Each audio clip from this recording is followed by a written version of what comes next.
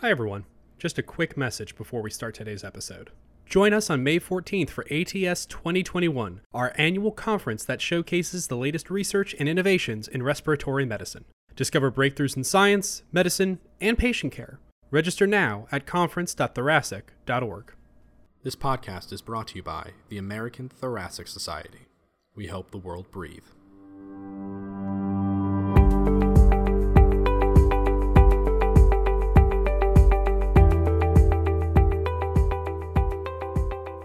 Hello and welcome to another episode of Scholarly, brought to you by the journal ATS Scholar and the American Thoracic Society's section of medical education.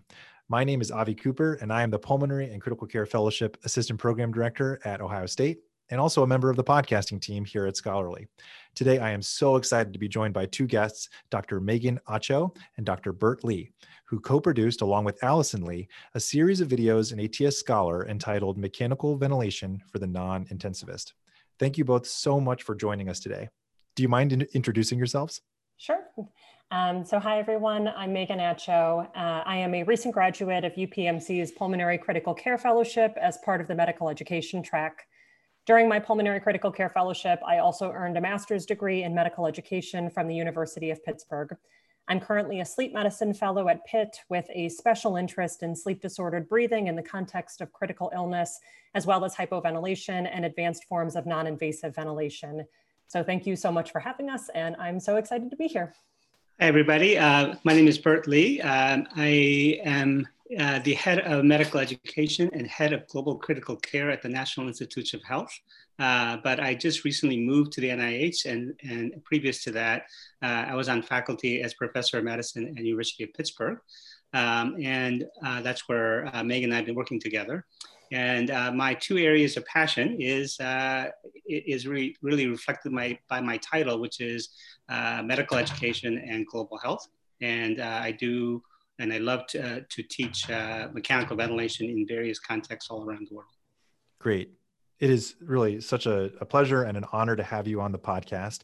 And I really enjoyed the video series when it came out and was really excited at the chance to talk about it on the podcast.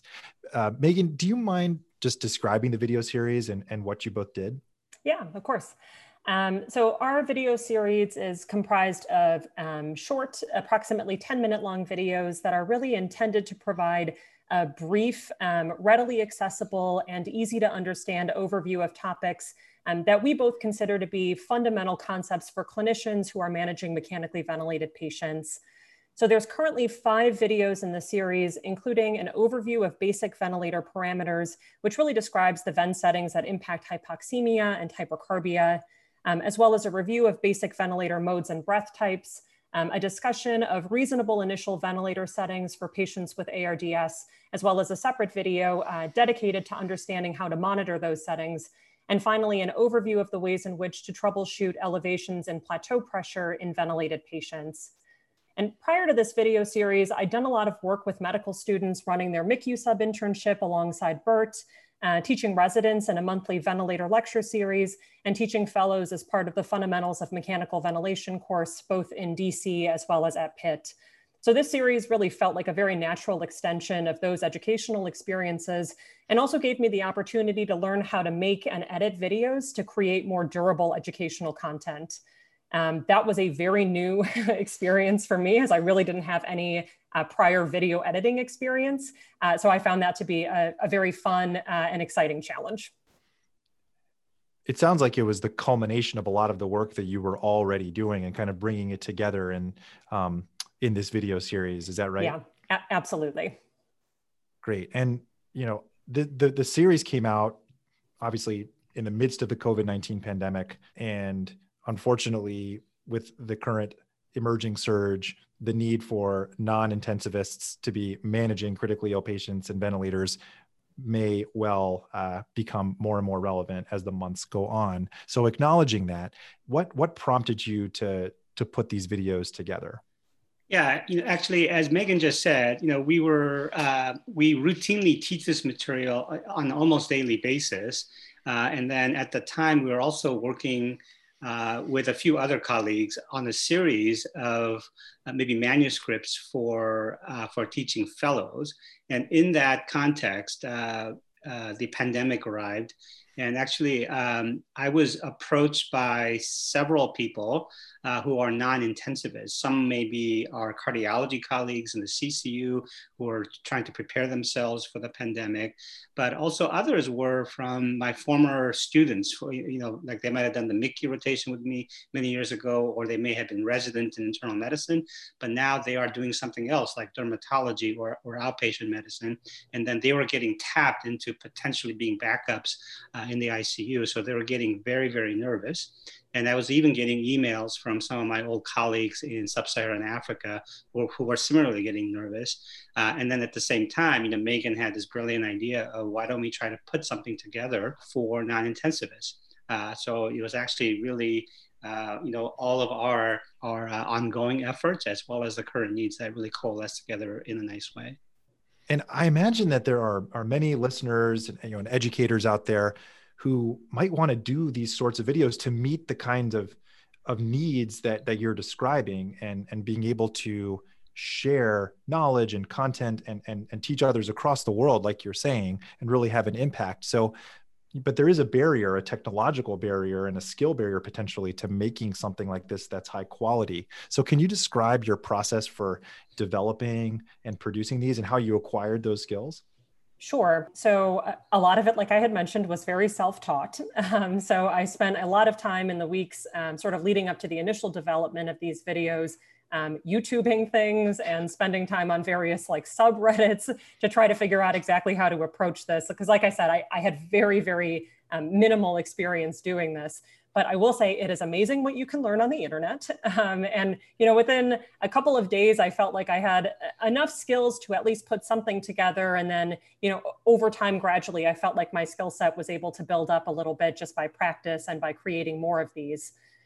So, initially we would start with a basic idea. Bert and I would sort of review a core concept, and then, build on some of the ways that we've been teaching it in person. So the ways we've been teaching students, residents, and then fellows through the course, use that then to try to develop a script. And then from there, we went into filming. And Bert's daughter, who is not on this podcast with us today, but I'll give a shout out to her, really did an incredible job with these illustrations. So she is like the hands in the video, writing out everything and illustrating everything for us. And I think it was her talents that really helped to make this such a fun and engaging series for people, and really made it something that from our end was very enjoyable to work on, and hopefully from an audience standpoint was something that was enjoyable to watch. Yeah, I think from my perspective, my strategy was to team up with somebody younger, smarter, and more facile with all this technology, because I like to think I have the content expertise, but I didn't really have much of the technical expertise. And Megan is just this very hardworking person who's a go-getter and wasn't willing to, explore new avenues. So I think it ended up being a good partnership. That's great. And what sort of feedback have you received about the videos or how they're being used? Have you heard anything about that? Yeah, so the feedback has been very positive. And I think back in May, when our first two videos had been released, we learned that the abstract for our first video had been accessed, I think it was something like more than 17,000 times, which was really like an unbelievable number to us. So I think we both went into this hoping that the videos would be a helpful educational tool for interested learners, but I don't think that either one of us ever really expected numbers like this.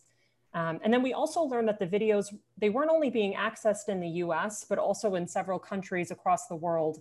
And it was really incredible to see how quickly the videos were disseminated, which I think was probably in large part due to the attention that they received on Twitter. Primarily through retweets by individuals who are interested in medical education. So there are so many medical educators who are active on social media, and this has really become, I think a wonderful platform on which to share content and gain exposure to new educational material. So at least for me, as someone that's working to develop my career as a medical educator, it was really exciting to be part of that. And then, beyond the numbers, anecdotally, I've also heard from several former residents who are now working as hospitalists or as fellows in different hospitals around the country, who've told me that they found the videos to be really helpful, not only in regards to caring for their own mechanically ventilated patients, but also in helping to facilitate ventilator teaching to trainees who are working alongside of them. And as educators, for us, I think that that's been a super rewarding aspect of this work. Yeah, I know I myself definitely shared them when I saw them kind of come across my feed, because they're so well done. And I think it's a tremendous resource for really, I think for myself, like I certainly learned from watching several of them. And I think that's great. I think the other thing that struck me about this was a great way to leverage the open access nature of Scholar, of ATS Scholar, in the sense that, this is produced for the journal and published by the journal, but it's not behind a paywall, and it's freely available to everyone. And so I think that's, I think kind of a shout out to the journal. Yeah, absolutely. So how do you recommend that these videos in this series be used? And I guess a related question is, who is your target audience? And I know that it's kind of in the title in the sense it's for the non-intensivist, but I know for myself as an intensivist, I still benefited. I can imagine that medical students would benefit who are learning about mechanical ventilation, and, all the way up to senior faculty. So who's your target audience, and how do you recommend that they be used? Well, so just like you had said, so as the title of the series highlights, we really designed the videos with non-intensivists in mind. So as Bert had mentioned, we were both very aware that with the surge of COVID cases over the spring, especially when we were initially developing these videos, there were many individuals who were tasked with managing ventilators who didn't really necessarily have formal training in critical care. So our target audience was originally intended to be clinicians with no prior ventilator training, or maybe those who had had some previous exposure to mechanical ventilation in the past, but maybe they felt a little bit rusty and they were seeking out a simplified and efficient review. And then interestingly, sort of as you'd said, even though we designed the fellows for non-intensivists, we've received feedback from fellows and intensivists at several academic medical centers who found that these videos were, a pretty helpful refresher of ventilator physiology, and then also use the videos to help facilitate teaching sessions in the ICU. And it's been really wonderful to hear that these videos have been helpful to facilitate teaching during the pandemic. But, we totally agree with you. I think even beyond the scope of COVID-19, we really hope that these videos are going to provide an efficient tool for students, residents, and other interested learners to gain exposure to a complex topic. Yeah, actually, we're using some of this material as like pre-lecture assignments for students to view. And I do think it's well suited for that purpose, since they're relatively brief. You can watch it on your phone, you can watch it on your laptops, and it's fairly accessible. You both seem to have an interest in how to communicate complex topics in an understandable way. And the videos kind of reminded me of Khan Academy, which I personally consume avidly. But, is this the future of medical education, this kind of asynchronous online modules on complex topics? I know that Critical Care Now is another website that is an educational platform that is doing this kind of thing as well. Is this the future? Well, I think that that's at least in part true. I think if nothing else, over the last 8 months, this pandemic has taught us that really effective digital learning is not only possible on a scale that's larger than I think what most of us had realized, but also that it can be a really helpful tool. So for example, for the past few years, I'd mentioned the Fundamentals of Mechanical Ventilation course. I've been involved with this.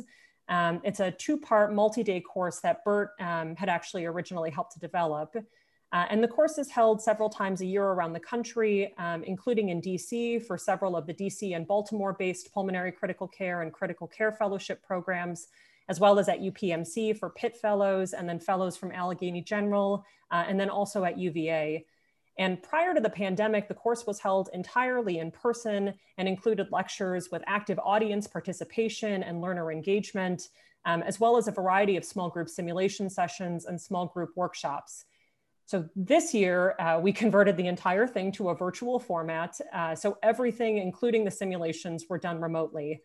And obviously, for anyone that's been tasked with converting something like this over to a digital format, this posed some unique challenges and hurdles. But now that we've successfully led this, both in DC and at Pitt, I think it gives way to a really interesting question. And that question is, what is the impact of an entirely in-person curriculum versus an entirely virtual curriculum?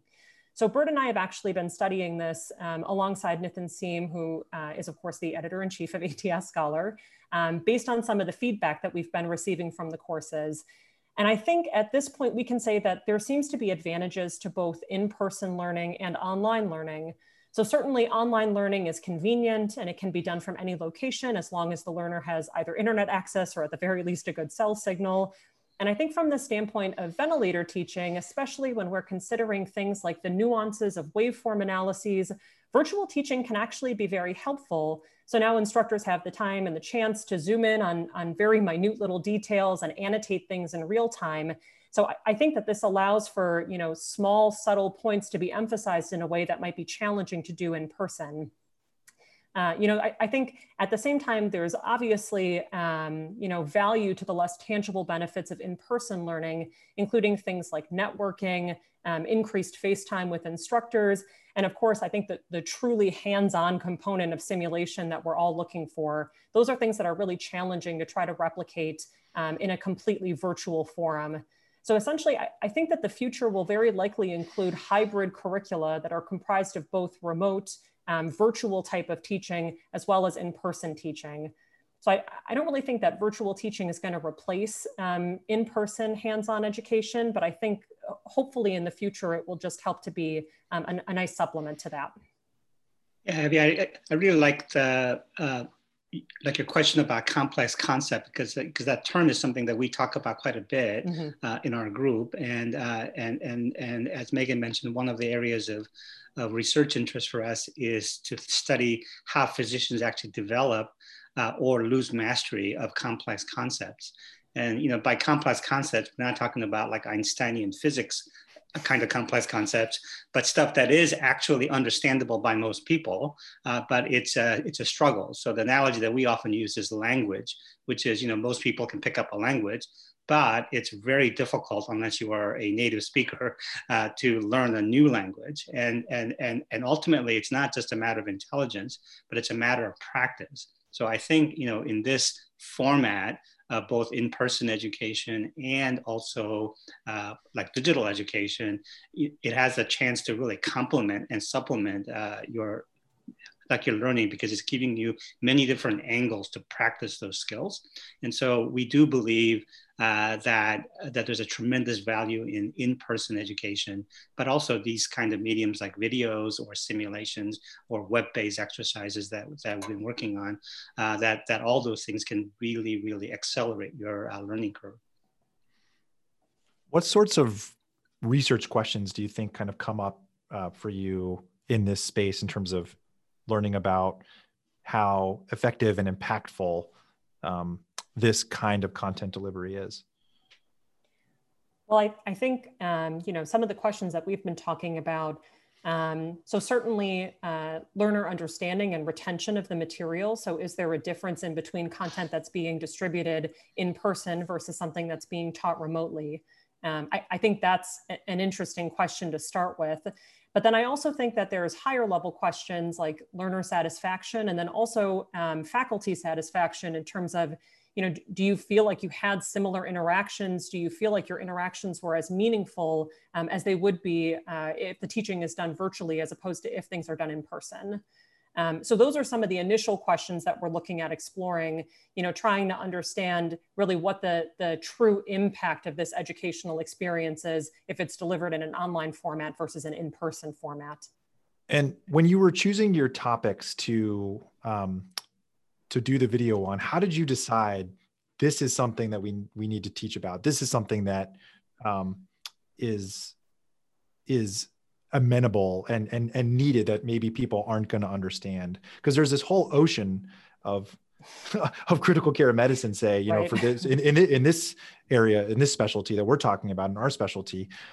How do you decide what to teach? Right. That's a great question. And it's something that we found very challenging. So you're totally right. I think trying to distill down something as complicated and challenging to understand as mechanical ventilation into a handful of 10-minute videos can be a very daunting task. So really, we decided to sort of start from the basics and then try to build things up as much as we could.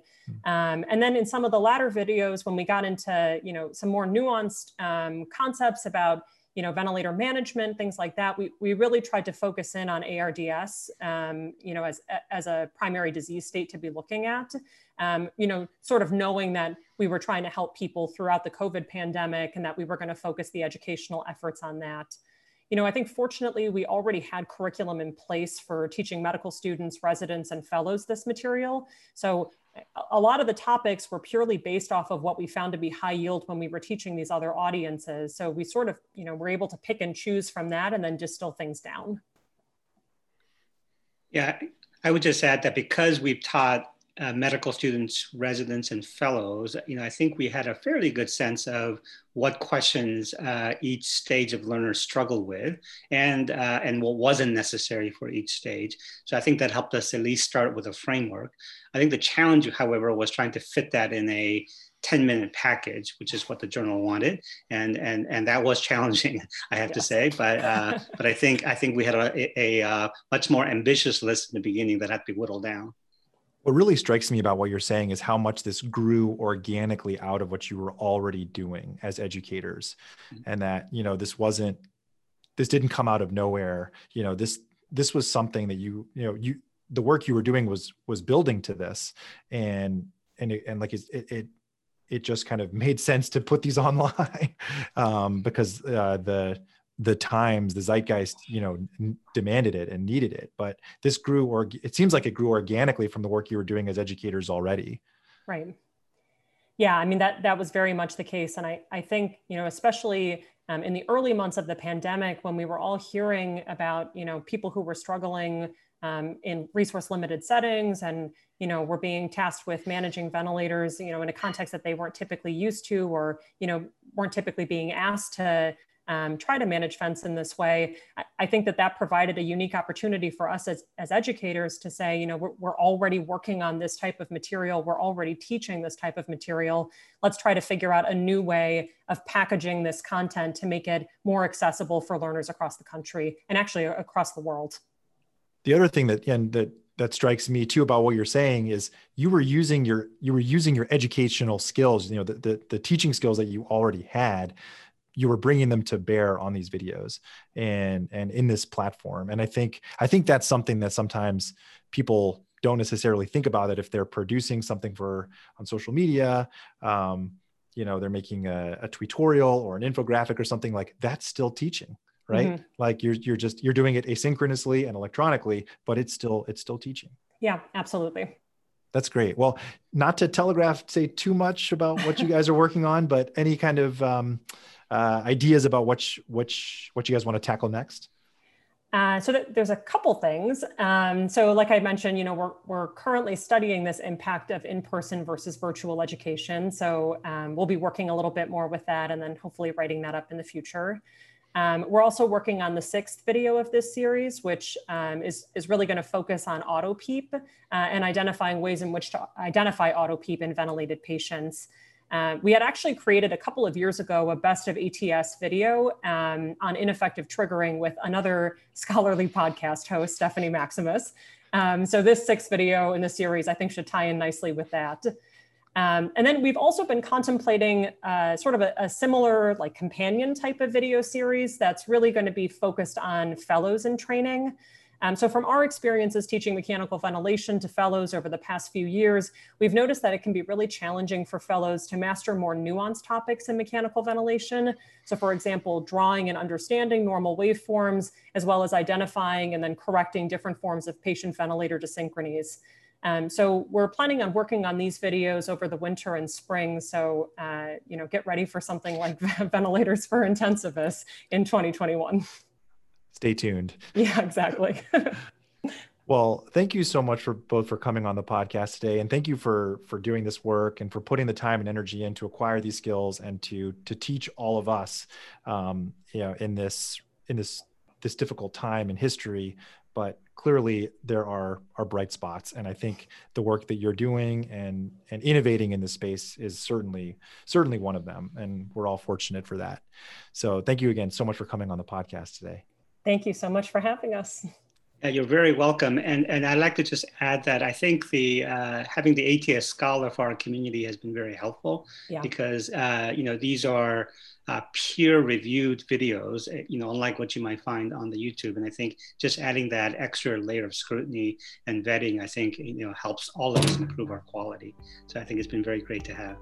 Well, thank you again so much. So please subscribe to Scholarly on iTunes, Google Play, or your podcast player of choice so you can stay updated whenever new episodes are available. You can read the open access articles discussed in the podcast today and watch the videos at atsjournals.org. Take care.